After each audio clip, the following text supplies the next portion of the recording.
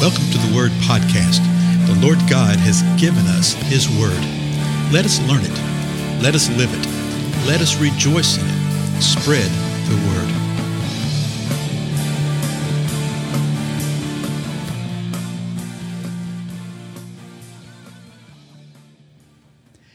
Blessings, everybody. This is Dale. Thank you so much for joining with me today on the Word Podcast. If you've been following with us sequentially and chronologically, you know we just finished Matthew. And so we're going to go a little different spot today. And we're actually going to 2 Samuel chapter 22. And you say, what in the world is that? Well, 2 Samuel chapter 22 is actually basically the same exact thing as Psalm 18. And you say, well, what is that all about? Well, we'll see right here. The first verse actually explains it. You want to hear it? So here's 2 Samuel chapter 22, verse 1 says this. And David spoke the words of this song. Okay, let's stop right there. So who's speaking? David, right. And what's he doing? He's speaking the words of this song. This is a song that David wrote. So David spoke the words of this song to the Lord. So he wrote the song to the Lord in the day that the Lord delivered him from the hand of all his enemies and from the hand of Saul. So don't you love these kind of verses right here that answer all your questions, the who, what, when, where, why, and how. David wrote this song, and he wrote it to the Lord. And he wrote it when he was victorious, in the day that the Lord delivered him. So the Lord delivered him from all his enemies. And when you read it in the life of David, which is something we may chase someday, go through that. He was delivered from the hand of Saul. Saul was his father-in-law. So he's delivered from all his enemies, not just some of them, all of them. So this gives us some idea of the timing. And from the hand of Saul. So this is the reason he wrote this. So in 2 Samuel, we have the narrative. We have the historical account of what's going on in David's life.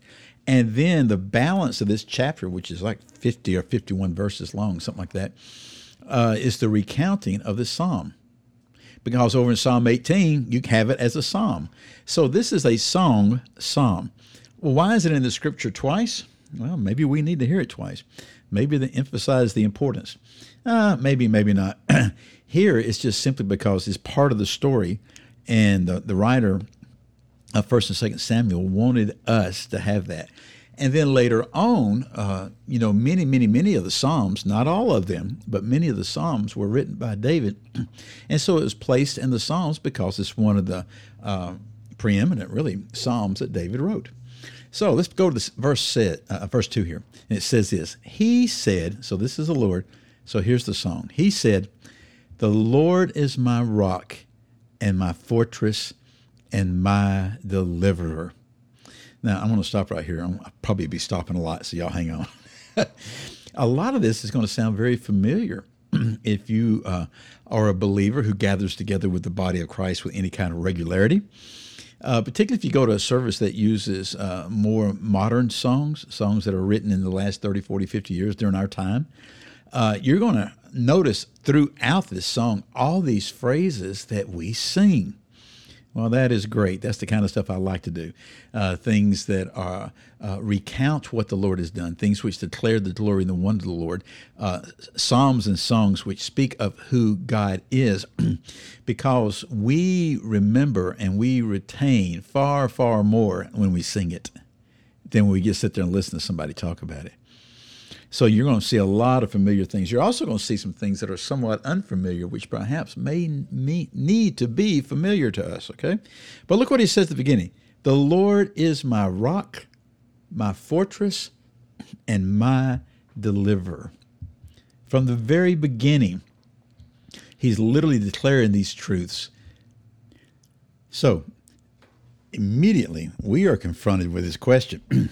Is the Lord our rock? Is he our fortress? Is he my deliverer? That rock is interesting. The word literally means like crag, okay? A crag and a rock that you crawl into. And you say, well, how can that be of anything of use? Well, yeah, if you've ever been desperate and need somewhere to hide, okay, a hiding place, right?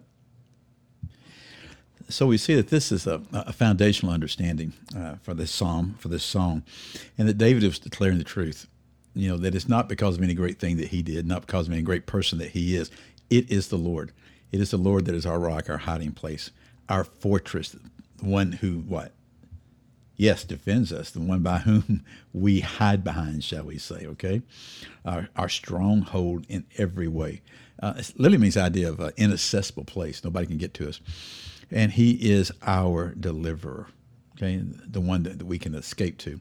Continuing with verse 3, David says this, my God, my rock in whom I take refuge, my shield and the horn of my salvation, my stronghold, my refuge, my Savior, you save me from violence. Again, that Savior is the idea of like deliverance, okay? But you save me from violence. And it does carry the idea of violence, but it's cruelty, injustice. So look what he says. He says, Lord, you are my rock, you're my fortress, you're my deliverer. And then he declares, my God. First thing he says, the Lord. Now he's saying, my God.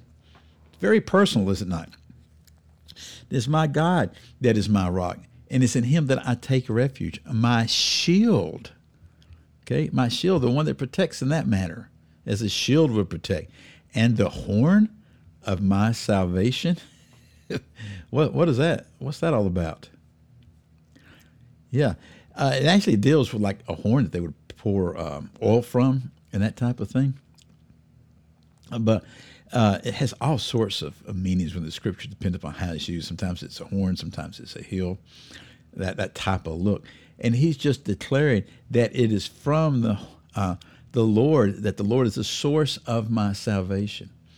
Again, my stronghold, my refuge, my Savior, you save me from violence. Verse 4, I call upon the Lord who is worthy to be praised, and I am saved from my enemies. So he tells us who God is, who the Lord is. He tells us what the Lord is. He tells us what the Lord has done in his life personally, in David's life. And he gives us some insight into what the situation is. He said, I called upon him. I called upon him, and he saved me. He saved me from my enemies. Now, he said at the beginning that the Lord had delivered him from all his enemies and from the hand of Saul. And now he's saying, the Lord is the one who has saved me from all my enemies. I call upon him. I call upon the one who is worthy to be praised. So we see that this psalm is a tremendous psalm of praise. Ultimately, when we get done with it, you'll see it's thanksgiving, a declaration of the goodness of what God has done. And it all starts from the beginning, when David sits there and says, you know what? The Lord is my rock. He's my fortress and my deliverer. David had to make a decision. And who was he going to trust? Was he going to trust in situation and circumstance? Was he going to trust in his ability? Was he going to trust in man? Was he going to trust in the mechanizations of man? All that kind of stuff. And he says, no. Even when the enemy came at his strongest, and boy, he had some horrific things come against him. His father-in-law turned against him. His wife turned against him. His son turned against him. All sorts of things happened. But he called upon the Lord, and the Lord saved him from all his enemies. So this begs the question within our life, in whom do we call? In whom do we trust? You know, we can say one thing, but what do our actions and deeds reflect, project, reveal? Huh? Do we say that we believe in one way, but then we act and we worry and we fret another way? Do we say we believe one thing, we trust in the Lord, but then all of our deeds reflect that we really trust in our ability or something else? Yeah, there's some things worth considering right here. Well, we'll continue through this, 2 Samuel 22. I'm Dale. I'll see you in the next episode. Goodbye.